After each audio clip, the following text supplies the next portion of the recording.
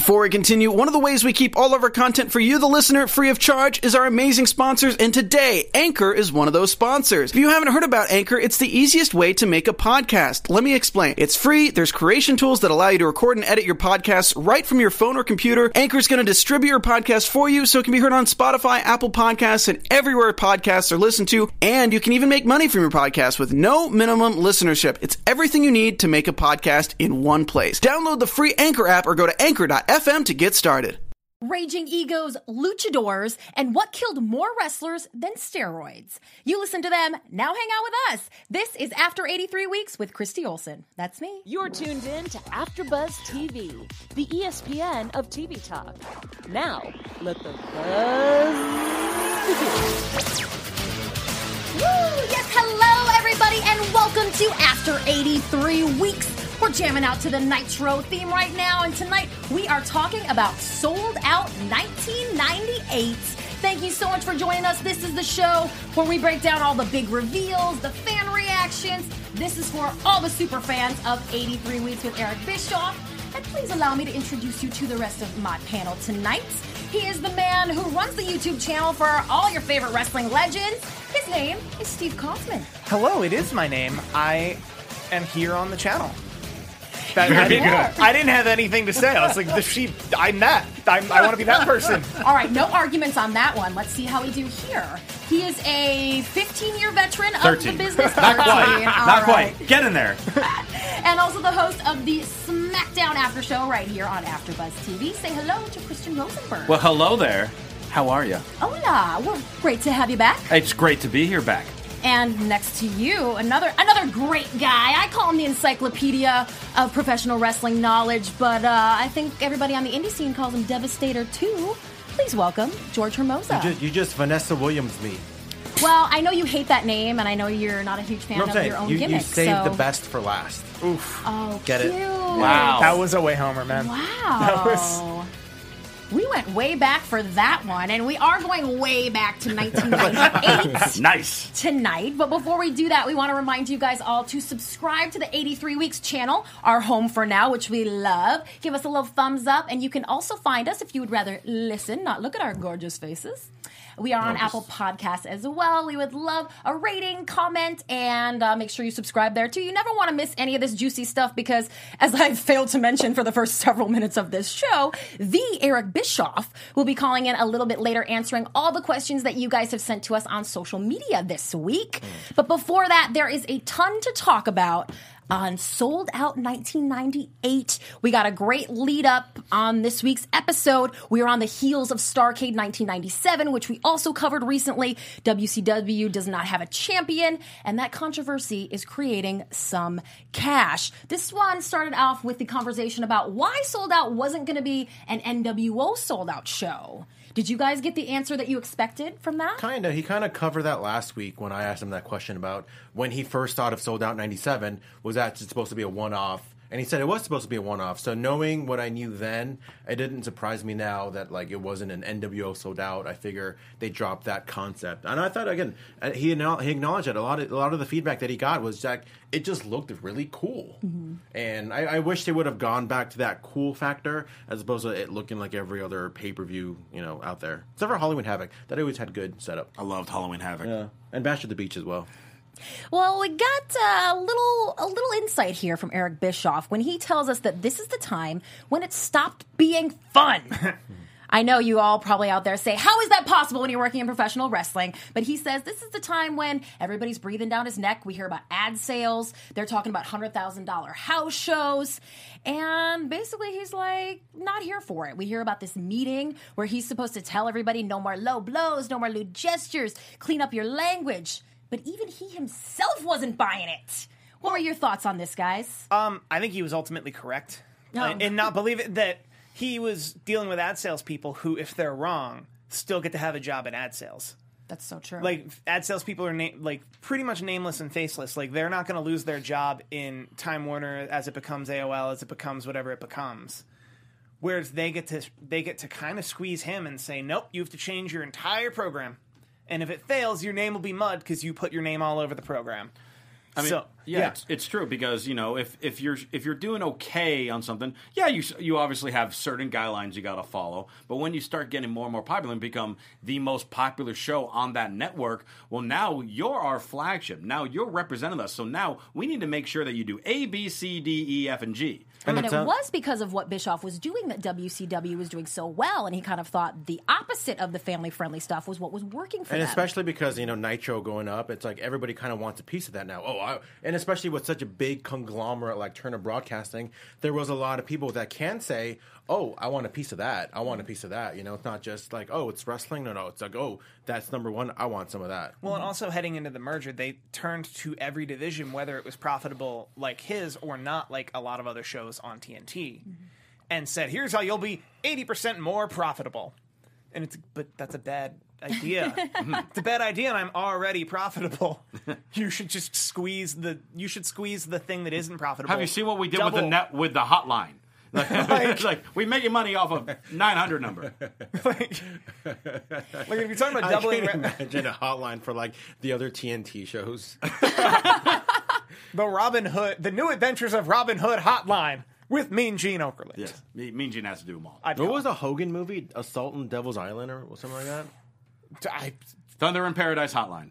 Yeah, we'll do that. Well, not sure who was the EP on that one, but we do know this is also the time where Eric Bischoff gets his role as executive producer, or at least that's what this is where he chose to talk about it on the show, shall we say. And we get some real juicy stuff here. Tony Schiavone wanted the job, a couple other guys. He sort of made it sound like maybe even Jim Ross wanted, although he didn't outrightly say that, but that WCW was kind of hell-bent on hiring a not wrestling guy. Was he talking about 98 or 93? He went back a little bit on this one, but it's still juicy, Hermosa. Oh, no, of course. Also, he himself, including his book, the timeline's a little murky at best over when he became vice president, executive producer, and president. Like, those days I've heard different variations of, but I think he did a good job, and people who were claiming he's a politician would say he did a great job of convincing the Turner people that he wasn't a wrestling guy. Whereas he'd tell you he was a wrestling guy, and they just didn't. He was a wrestling guy that knew business and sales. Mm-hmm. But I found this juicy. I love it when you guys say juicy. Well, that wasn't all. And also that he's never talked to those guys about it. Ooh. That's why, right? Because sometimes he's like, and even last week, remember, he's like, me and Chavo were texting about that. Or, so-and-so and we've talked about it since then and we're cool. He was like, nope, we've never had the conversation. Some things that aren't meant to have a conversation. If it comes up, it comes up. 50,000 subs, Tony, will be on this channel. I can't speak for Eric, but that's a pledge I would like to pitch to Eric. How about we just get the two of them in a room together without telling them our evil plan, and then set we go, up a camera and lock the door. How about that time? Yeah. How about that time when you didn't get the job? 100,000 subs. Well, from who didn't get the job to who got her butt fired. This was really, really good about Deborah McMichael. Ooh. Right? Because apparently Queen Deborah got a little big for her britches. I love it when they use the word high maintenance to describe a woman, because that never happens. No, never. Were you guys curious about what had happened to her? No. I wanted Deborah, like, as far as like the women valets, managers over this time frame in WCW and WWE, that was the one that I was praying would leave quicker than any other. At the time? Yeah, just to me, she was never entertaining. She to me, especially in WCW when she first started, she looked completely clueless of what was going on. And to be fair, she was accompanying her husband at the time, Mongo, who also was pretty clueless as to what was going on. So it's not 100% her fault. Well, but it was just one of those things where it wasn't one of those where I want to boo you because you're so annoying, like a Vicky Guerrero. It was one of those where, why are you on my TV? Fair. I also think if you're a valet, there is an archetype for that, and it's Miss Elizabeth. And if you're a women's wrestler, there are many archetypes like that, including in WCW would be Alundra Blaze. Sure. Mm-hmm. She fits neither of those archetypes. Right. And she's not even somewhere in the middle. She's just like far left of valet. And then there's the argument of, you can create your own person, which is fine. Then create it. Yeah. Because you weren't doing that. Not at all. She was No. just. She was I trying to liked be a that, role. bro. What? I liked her role. I thought she fit her role good. I mean, if that's the reaction that she got from you, then I think she did her job perfectly fine. So the reaction of me it's not changing the channel to it's Raw. Not like she was. It's not like there was a lot of things that made us change the channel to Raw. But it's not like she was there to like make you like her. You know, it's like, oh, there's Deborah, like, you know. And I thought she fit good with that horseman mold. But of like I was saying that example with Vicky Guerrero, she still made. I was annoyed that she was on TV. But I wanted to hear what she had to say. she only said 2 words. No, once in a while she actually said more than that. Okay. She was on TV for like a year before she got those 2 words Right. over. And like that was a time where she was very frustrating. All right, so you guys weren't big fans of her. What did you think about Kevin Green as a wrestler? I didn't think it was that bad. I think he was as good as he would as a football player would be. Well, according to Bischoff, he had that it factor. Well, And he got reaction from the crowd, and he knew how to do the babyface style of pump the crowd up, which is something that is a lot harder than it looks. Mm-hmm. And he definitely had that. Obviously, he wasn't exactly Ric Flair and Sting in the ring, but he was able to still draw reaction from the crowd, which is really, at the end of the day, the most important thing. Yeah, to have his look and to be able to understand that this is all a show and it's about these people reacting how I want them to, that's like 80% of the job. Mm-hmm. And like he has that, like he had those 2 things. But I also don't think he could have. It sounded like he didn't want the pay decrease essentially for the dates, because you would have to do that 300 dates a year at probably less than the NFL was paying him. Oh, for sure. Not in A lot less. WCW. Well, not 300, Yeah. but Not maybe even like 200. 150. Yeah. Yeah, 150. But still making less money than he would Yeah. in the NFL. 150 dates a year is like quadruple the expectation of an NFL player. Yeah. that's so true. So he never quite made his way back to WCW, but a couple guys who did, Luis Piccoli and John Nord, are back or there for the first Yeah. time. But did you? All right, this Luis Piccoli thing, is that something you knew? Yeah, everybody knew. Like he's the guy who makes the Mexico runs. That's why they wanted him there. Which, by the way, I don't know if anybody remembers Luis Piccoli being on MTV Singled Out. What? No. You guys don't remember that? No. What? He was always like, because you remember, like, they had, like, we all remember Singled Out, right? Yes. They had, like, the opening round where there was, like, that big crowd Yeah. of people in the back. He was always in the back. Because he lived in L.A. Every He was from episode? L.A. He trained at Jesse Hernandez. A few episodes. But he's from L.A. Like I said, he trained at... You owe us Jesse- links, sir. I need I mean, to I'll see. try to find one, but yeah, I guarantee you can. He was on a couple episodes of Singled Out. I just He never wanna got watch old chosen, Singled Out But episodes. he was never on the next round. He was always in that first round elimination. Always in that first round where they say Where everybody just walks by. where it's like oh. where it's like boxers or briefs, and they're like briefs, and then half the room is Yeah. like bye. Well, And they only get one save. I love that show. Well, should bring it back. this is where we yeah. get I'm surprised they don't bring it back with all the other shows. Go on. I'm sorry. guys. We have to talk about people dying now. Settle down. All right. Well, There's listen, a segue. Listen, Bischoff explains that somas, sleeping pills, painkillers really killed more wrestlers than steroids. That's the misconception. That's the kind of the stereotype. Is like, oh, everybody in the '90s was, what's the word they use? Gassing. Yeah, They were juicing. gassing. They were juicing. They were juicy meant something different back then, and like and that that word, juicing. really the steroids weren't as big of a problem as the prescription pills were. That's been cleaned up immensely in the professional wrestling business. Oh, yeah. I think the kind of person who watched wrestling in the 90s and wanted to become a wrestler in the aughts that we live in now, it bred a different, I feel like there's a part of it, the product bred a different kind of person alongside like very stringent, like just anti-drug mentality in a locker room in general. But prescription drugs is still a very big problem in America. In Just America, yeah. But like among people, Athletes. Among people who don't get drug tested for their jobs. Well, yes. Marijuana is also a big problem in there. That's a different topic for I a know. different day.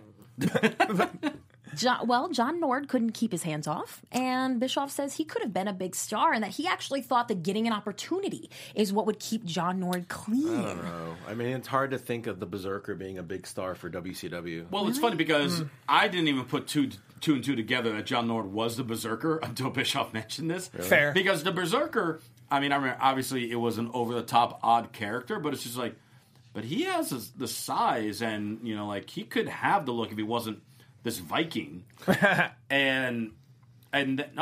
So this guy was him? Okay. And obviously, because Superstars is now on the network, and like the first thing on there is like a little mini feud between the Berserker and the Undertaker. When he tried to kill Undertaker in the middle of the ring. Right, with his sword. Tried to stab him on a Saturday morning wrestling show. I remember as with a his kid. sword. I remember as a kid, I was like, because I thought everything was scripted. I was like, oh my God, what if Undertaker forgot to move?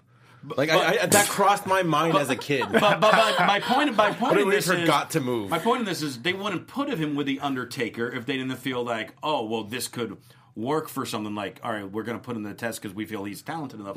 Giant Gonzalez, let's move on. Well, it's different when you're 7'7" or whatever he was. But so okay, bring him in because he showed potential. Yeah. But then obviously. Drugs are bad. But they also brought in like Marty Jannetty. I think I'm sure you were about to mention that. Yeah. Marty Jannetty and Jim Neidhart and whatnot. And it's like it kind of became like a mid-card rejects from WWF because he brought in like Rick Martel. Because remember when Rick Martel came in, I'm like, dude, he looks nothing like he did like the model, dude. No. You know, and I just thought it was a weird era for WCW where they would just bring in these former WWF guys that weren't even former world champions. I know Rick Martel's former AWA champion, but again, the way he looked was like, man, like this isn't the Rick Martel that I liked, you know? Fair.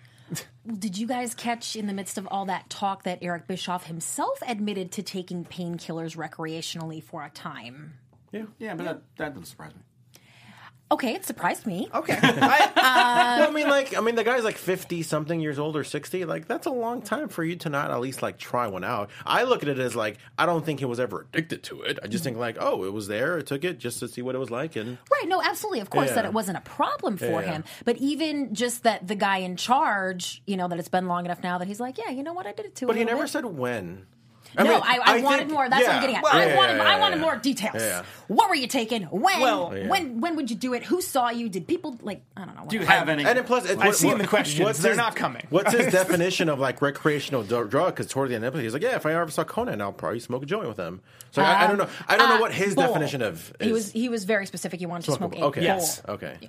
Sorry. I don't know. I think. I don't know. I think he gave us enough of his personal life about recreational drugs. I get enough Between when Blue he Chew talks ads. about Blue Chew, yeah.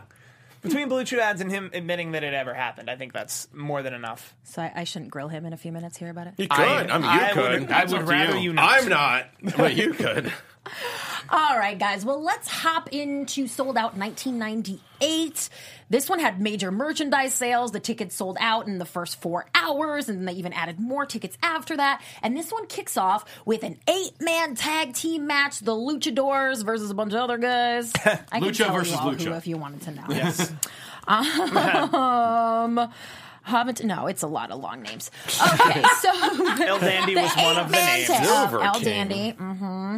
But this is where Bischoff really highlights the Luchas. He gives them the credit, which back in the day, everyone always said that he didn't care about them, or they guessed maybe from the way that they were booked that he didn't find them important. But he put them over hard on this show. Here's the perspective they come from. Mm-hmm. Yes, I have the high octane, exciting 8-man tag in the beginning of the pay-per-view.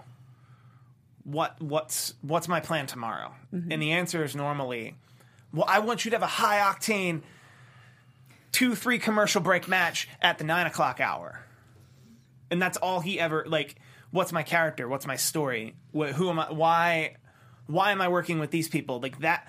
Their Bring argument, excitement. but their argument becomes like, well, how do I bring excitement if you just kind of throw us in the ring at 9? To do all your Lucha stuff. That's what they're. know. Anyone who would criticize Eric's treatment of Lucha or the cruiserweights, that's the argument. I think it was just more But so. he was very clear that Yeah. that was not how he felt. I just think it was more so Bischoff. I don't think he ever saw anything more than that for any of the guys. And obviously, clearly, we saw guys like Ray and Guerrero and even Chavo can be more than just a cruiserweight guy.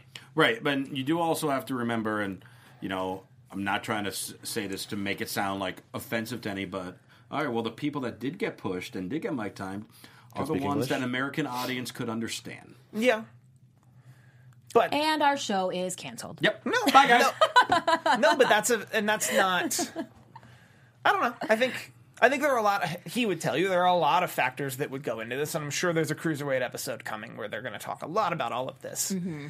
But I ultimately the knock on him and how he treated luchas would be specifically that you allot the slot to them and you don't expect them to ever step out of that slot. And I think that's what he doesn't get sometimes when people criticize it. Well, he wasn't criticizing the dirt sheets on this episode. He was agreeing with a lot of what they said, and that's kind of what became the conversation about Chris Benoit versus Raven, and even Rey Mysterio versus Jericho was sort of just Bischoff going, "Yeah, that was a great match. I agree." We didn't get a ton of insight on either of those. Were there things you guys would have wanted to know? We all kind of heard it before, especially with Jericho. Yeah. Right. Yeah, we all just kind of. Yeah, really do. he's talked about Raven. He's talked about Jericho. He's talked a little bit about Mysterio. And well, obviously, the interesting here was I found it interesting on how much wrestling Ray did with a torn ACL. Yeah. Right. That's the part that I found the most interesting of this. Although I think You won the title with a torn ACL. Like and then we had you wrestle some other events, and we'll have you lose on a pay-per-view. Well, I think the ACL is weird that you can like walk on it and like work around it, but when you go down for the surgery, you're kind of down for months. Right. Like from what I know about that surgery, that's not saying Ray isn't tough for going through it, but I think I've seen a lot of folks. I think RVD had something similar with an ACL where he was able to kind of plan his exit. Man, those guys are superhuman, man. Yeah. It's unbelievable. But Yes, Booker we T are. versus Rick Martel. This one the Dirt Sheets didn't like. Bischoff agreed with that. He said, there was really no story here. There was no reason to cheer. And how someone who is so focused on fan reaction all the time, like Bischoff, I'm really surprised that he would let that match happen with no story. I'm not, especially with Starrcade 98 and those random matches. I think this was probably the first time we saw a glimpse of like, let's just put on these two guys and But it almost like I almost feel like that match. It was Martel. Yeah. Yes. Yeah. That this match almost should have happened before the Jericho Mysterio match. So we have the high flying lucha match. We have the Benoit Raven match, which everyone's into. That one could kind of be in between as like a little filler match. Yeah. Then you bring the crowd back and go like until we go crazy, crazy, crazy. At that point, 3 in a row. Then the crowd's exhausted.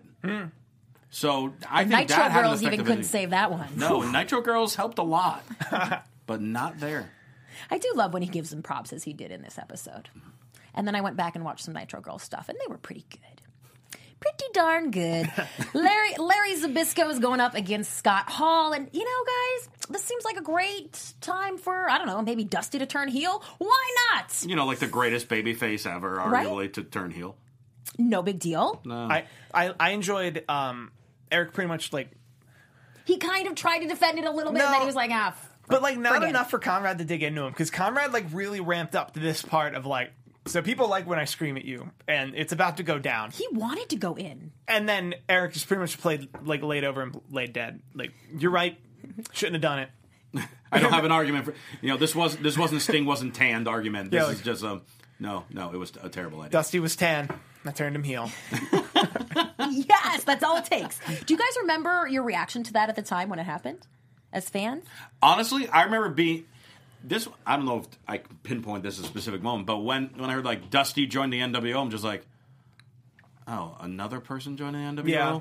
Now it's just like, all right, That was now the it's threshold. getting It's too much. Like it's getting excessive now.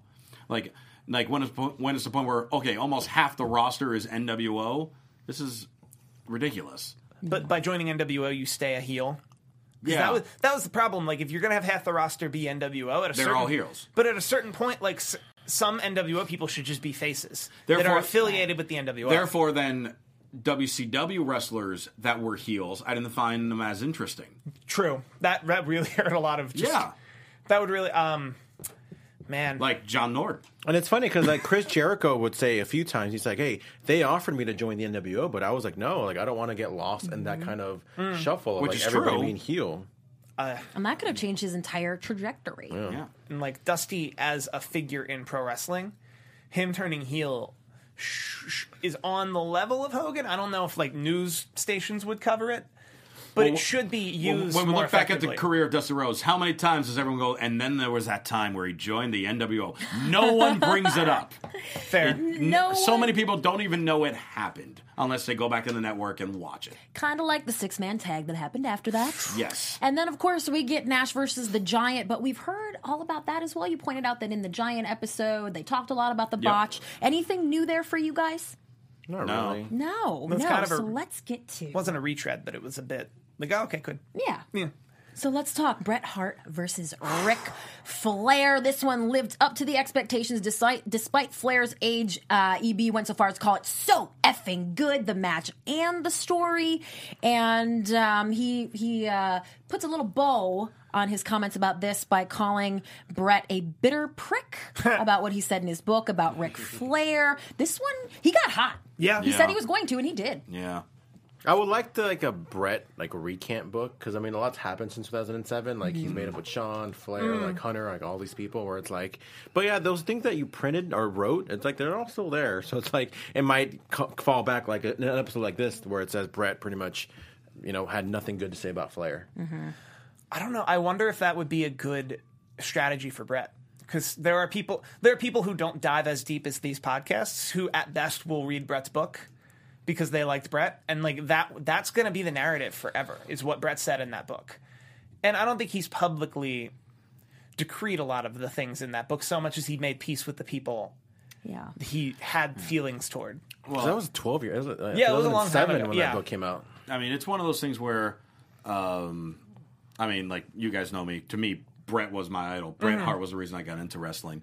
And there's always like people have someone where like, all right, even if this person says something, and a lot of people are angry about it, I still support him because this was like my hero. This person, so obviously, I know a lot of people have said a lot of nice things about Bret, and Bret in his book had said a lot of nice things about people too. But just for his impact, I'm like, no, I support Bret regardless. Oh wow! until he talks crap about me, which could very well happen soon for all we know. But it's like, okay, you can say what you want. I'm still going to be behind Bret because Bret's my guy. Like people stand behind Hogan even with all the controversy stuff, but Hogan's still their guy. That's how I am with Bret. Well, he did say that he has a certain perspective of Bret now. Bischoff said that, but he did not elaborate on what that is. So I think he needs to be thoroughly grilled about his current relationship with Bret Hart. And, look at that. He'll be on the line in about 60 seconds. So, on that note, we will be back in just a few minutes with Eric Bischoff. Stay tuned.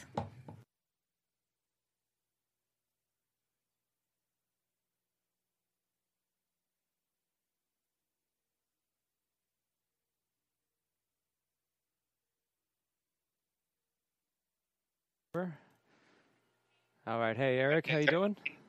Good. How are you? Good. Okay, we're all fired up here. I'm going to put you on the full screen. All right, guys. Christy, give me a thumbs up when you're ready. All right, coming back in 3, 2. Welcome back to After 83 Weeks. Joining us now is the host of 83 Weeks with Eric Bischoff. You guessed it. It's Eric Bischoff doing his best pageant wave. Right back at you, sir. How are you today? I'm good. How are you guys doing? We're great. We had a lot of fun talking about this 1998 Sold Out episode. Did you have fun covering it? I really did. Unfortunately, I wasn't able to prepare as much as I normally try to for a show just because of timing. But as it turned out, I think it turned out to be one of our better shows. It was really good. Conrad did a great job. So I'll just dive right in on the questions. With hindsight, do you see a narrative or business reason for making Dusty Rhodes join the NWO and or turn heel? I mean, it was a stretch. Look, the idea, real simple premise at that point was to make it look like just everybody was abandoning WCW, including Dusty Rhodes. That was the concept. I'm not so sure that in hindsight or any other site, it really made a whole lot of sense. So I'm going to take that one as a hit. Earlier that week, 5-6 days before Sold Out, on Sunday you had Royal Rumble with Mike Tyson. Monday you had the whole Tyson and Austin. Did you guys do anything to say like, oh, we need to get somebody for our pay-per-view now this upcoming weekend? No. By the time we found out about Austin and with everything else, keep in mind, pay-per-views were always pretty much booked and promoted. A lot of the collateral material, the posters and all the graphics and the commercials and all the stuff that we had to get out to the pay-per-view companies had to be out there sometimes 120 days in advance. So for us to be able to react that quickly and do it on any kind of a meaningful level from a promotional point of view would have been almost impossible. So we didn't have the time, and I think we were just taking kind of a wait and see and hope for the best attitude. On on the heels of that with Tyson, as far as athletes, obviously we talked about Kevin Green during this episode. I was kind of curious with between Kevin Green, Dennis Rodman, Karl Malone. You had a lot of athletes that came in, but then you said Kevin Green, actually considered maybe trying to do it full time. Did you ever have any contact with any other athletes that were just recently retiring that were like, I love pro wrestling, I want to jump in. Let's see if I can get in with WCW. No, not really. I mean, keep in mind there were also some others that came through, like William Refrigerator Perry, who was clearly out of football by that point. But none of them really expressed an interest, other than Kevin Green, about coming in full time. And I'm not sure Kevin was really 100% serious, but he was serious enough to give it some real consideration. I remember sitting across at dinner from his wife, and she was kind of giving him the side eye. So I think that's probably where it ended. Oh, that's funny. Who hasn't done that to their hubby a time or two? I bet you've gotten that one from Mrs. B. Oh, I see it every day. Well, you mentioned on this one, this Lucha Vavoom reality show that you were working on for a little while. That sounds really, really interesting. Why didn't it go? I wish I remembered the ladies' names. They're two really cool chicks that were really running things then. I don't know who's running it now, but I'm not sure what the ownership structure, but there was two women that really were the decision makers, and they would vacillate back and forth between wanting to do it and not wanting to do it. And I think in the long run, they probably made the right choice for them. Mm-hmm. Definitely the wrong one for me, because I had that show sold. But that one cost me some money, ladies. What network was it going to go to? But the idea of the show was really to kind of, and you've seen these types of, they call them process reality shows, where basically you're kind of behind the scenes, a fly on the wall, really watching these two women manage talent, create shows, dealing with all the issues that go along with putting on a live event, watching the business grow, that type of thing. It's like probably every other reality format we've all seen, one too many times in the last 20 years. Mm-hmm. But that's what it was. But I think this show would have done really, really well. I really do. Because the ladies involved have big personalities. Clearly, all the characters coming in, the performers, were all performers. They were great characters and really unique people. I really wish we could have done it. I probably tried harder to get that show on the air than I did for all of the shows we actually did get on the air. Oh, wow. Well, what did you had sold it to a network or a production company, or who was in it with you? We had a network that was really, really excited about it and ready to make a move. But the girls, and here's the answer to your question, by the way.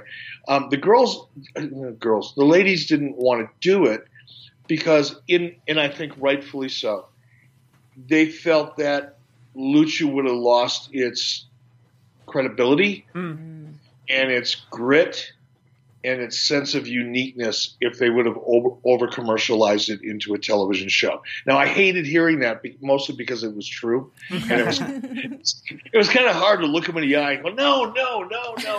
Now, here's the other side of it. At that time, I was also working closely with the Maloof family at the Palms Hotel in Las Vegas. And we were talking early stages. Don't want to make it sound like it was a done deal, but early stages we were talking about having a Lucha Vavoom house inside of the Palms in Las Vegas. So much like Caesar's Palace has their kind of concert hall for Celine Dion or who's ever running through. Lucha Vavoom was going to have their own kind of show house inside of the Palms Hotel. Now that would have been badass. Yeah, wow. True. Yeah, agreed. Oh my God. At Real MD Artist asks, why did Bret Hart and Ric Flair only have one pay-per-view match? I don't know. There's no answer as to why not. I would answer that by saying, why should they? You see two big names, you have a build-up, you have a great match, you have a great finish, and you move on to new stories. It's not usual that one would aspire to see talent, first match, second. I mean, inevitably it's going to happen over a period of time because there's only so many ways you can shift the roster around and have it make sense. But I don't think anybody went into that saying, okay, now how can we get 3 in a row out of this? Or maybe a, best 5 out of 7. That just wasn't the idea going in. this event didn't have a world title match. Whenever there were pay-per-views that didn't have that match, was there any indication of buy rates going up and down, or was it effective at all about having one or not having a world title match? It would be impossible for me to give you a real honest answer, or I'm going to give you an honest answer, but to be able to sit here today and go, wow, I wonder if that ever happened where when we didn't have a title match we actually lost money. I don't know that would be the case. I don't think so. Look, belts represent stakes. Yeah. It used to be back in the old days, the territory system. The belts signified the championship, but what it really signified was money. If you were the world heavyweight champion, you were a wealthy person. That was always communicated in the narrative of the old show, but going back to 60s, 70s, early 80s even. That's changed now. You never really hear not in WWE. You never really hear champions or people wanting, shots at the title to, talk about that title because it represents their success, their money, a big money contract like you'd read about in the NFL, right? Big signing bonuses you read about in Major League Baseball or the NBA. You never hear that talk in wrestling because because it is what it is. It's fictional storyline. But the belt should represent stakes. There should be a meaning to it. It should have so much value to everybody on the roster that if you get that coveted opportunity to challenge the world heavyweight champion for the title, it's because your life could change.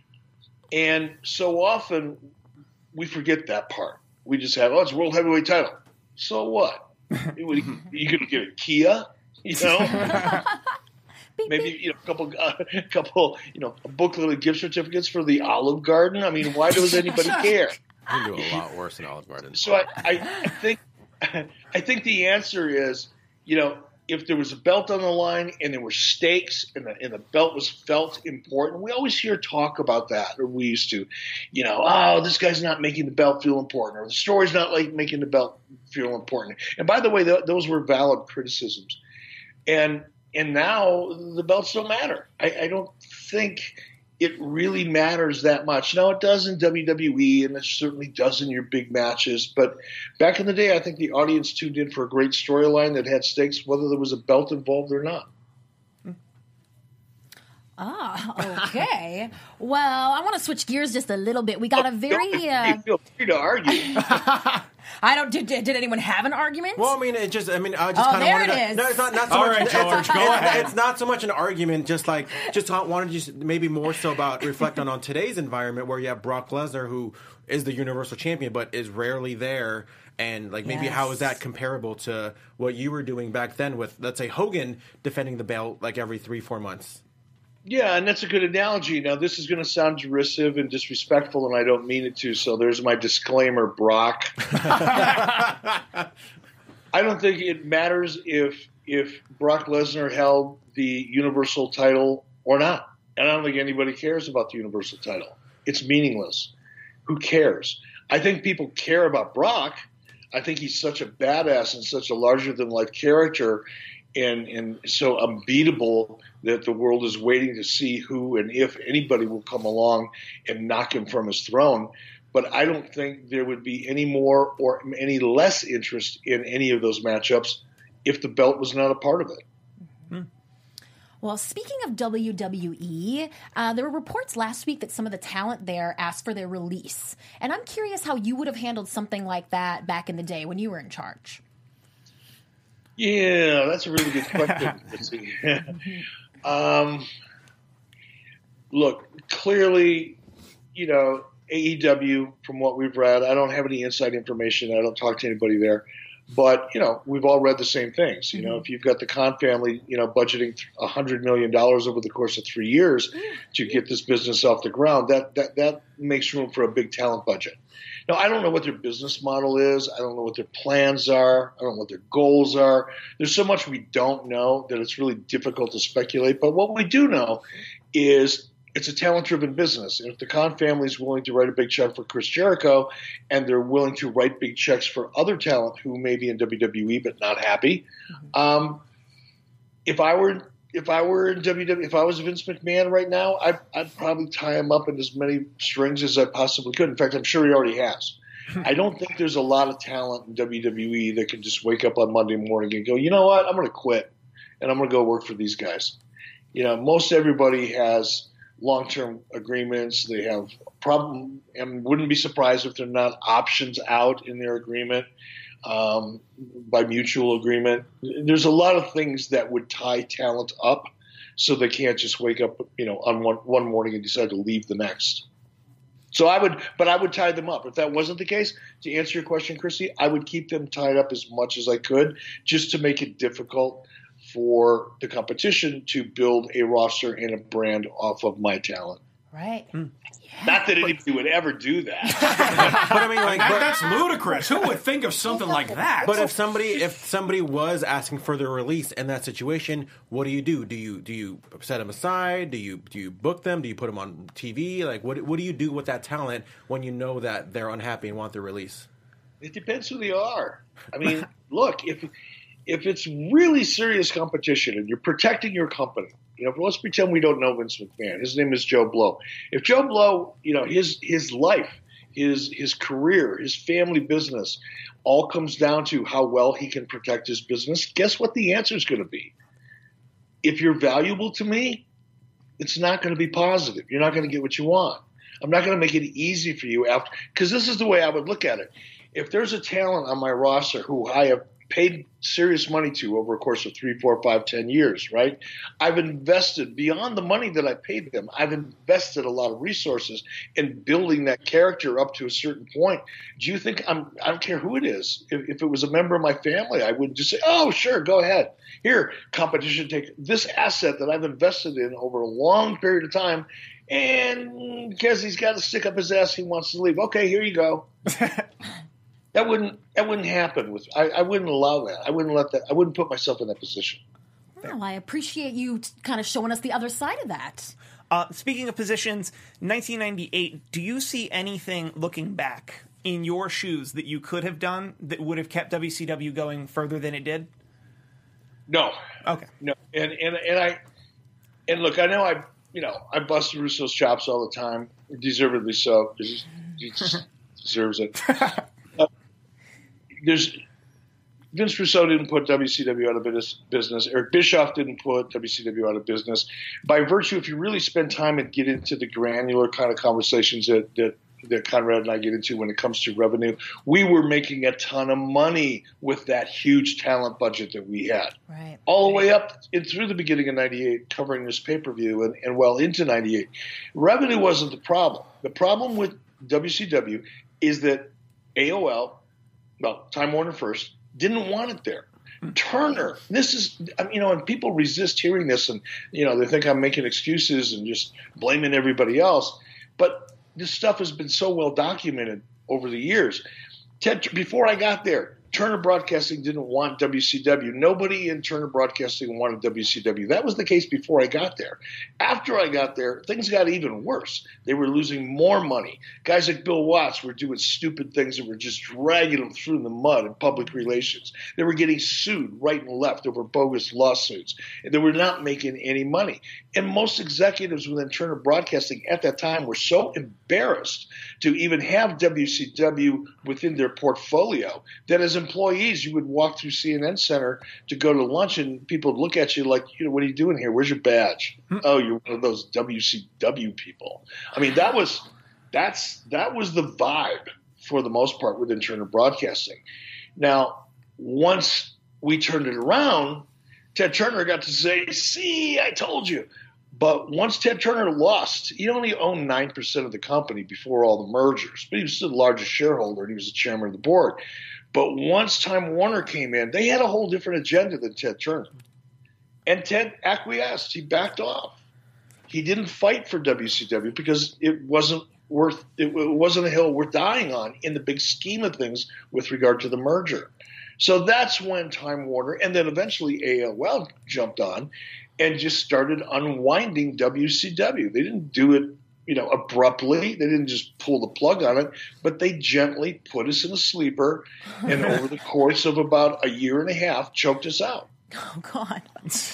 What a beautiful analogy. I mean, one more for speaking you. of business in 1998, and I'm just guessing here, did you kind of see like the NWO shirt kind of dwindling down as far as merch sales? And that's why you guys decided to say, hey, we need to do something else and still have the NWO thing, which is why you guys created the NWO red and black and sold that T-shirt and made a lot more money. Oh, yeah. That's it. But do you think people were losing interest, or do you think that everybody already had the NWO shirt? It was like, well, now we got to get something new. Well, it was a little bit of both. Look, at the core of it, I would say 80% of the reason was because NWO was losing steam. If it would have been hot, we would have been able to come out with NWO jock straps. And people would have tailgate out in a parking lot and wear them in like hats during the course George of the would have show. bought two. Yeah. I mean, I've done that myself. But a long time ago. But I think overall it was just because the concept was no longer new. By this time it was 2.5 years old. You know, in the beginning when we flooded the market with shirts, or the audience flooded the market with shirts, it was because it was so new and so fresh. Nobody had ever seen anything like it before.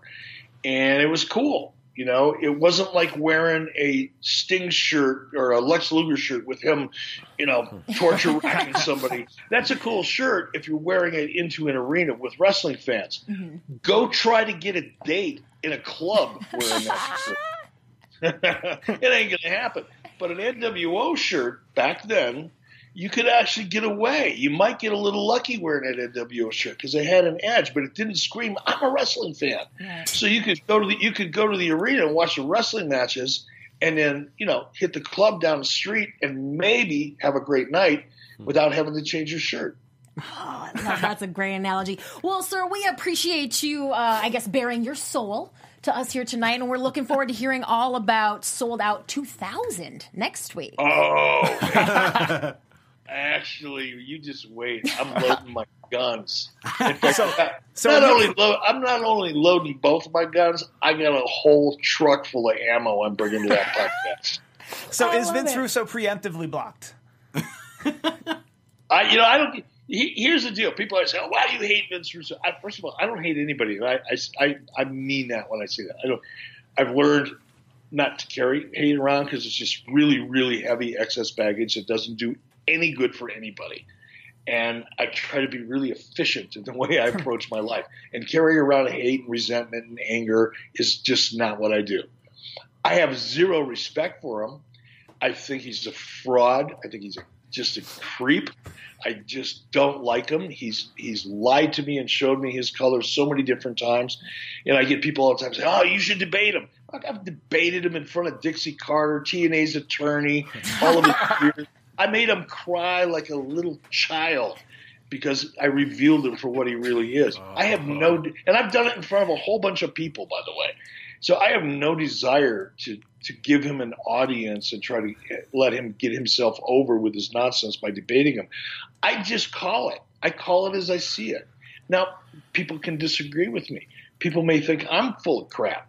That's okay, too. I get it. But I was there. I saw it. I know what he is, and I know what he isn't. So I'm looking forward to just peeling the onion skin back and showing everybody through 2 hours. It's just what a fraud and a con man that piece of crap really is. That is a perfect trailer to break that for next week's episode. Right? That doesn't get you hooked. I don't know what does. I already wrote down the time codes. Awesome. I love it. Well, we will see you then. Thank you so much for joining us again, Eric, and have a great week. All right. Thank you guys very, very much. Thank you. Thanks. All right, well, that will do it for After 83 Weeks. We will see you guys next week to cover Sold Out 2000. See you then. Bye-bye.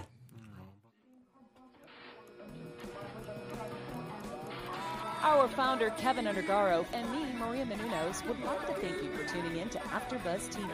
Remember, we're not just the first, we're the biggest in the world, and we're the only destination for all your favorite TV shows. Whatever you crave, we've got it. So go to AfterBuzzTV.com and check out our lineup. Buzz you later. The views expressed herein are those of the hosts only and do not necessarily reflect the views of AfterBuzz TV or its owners or principals.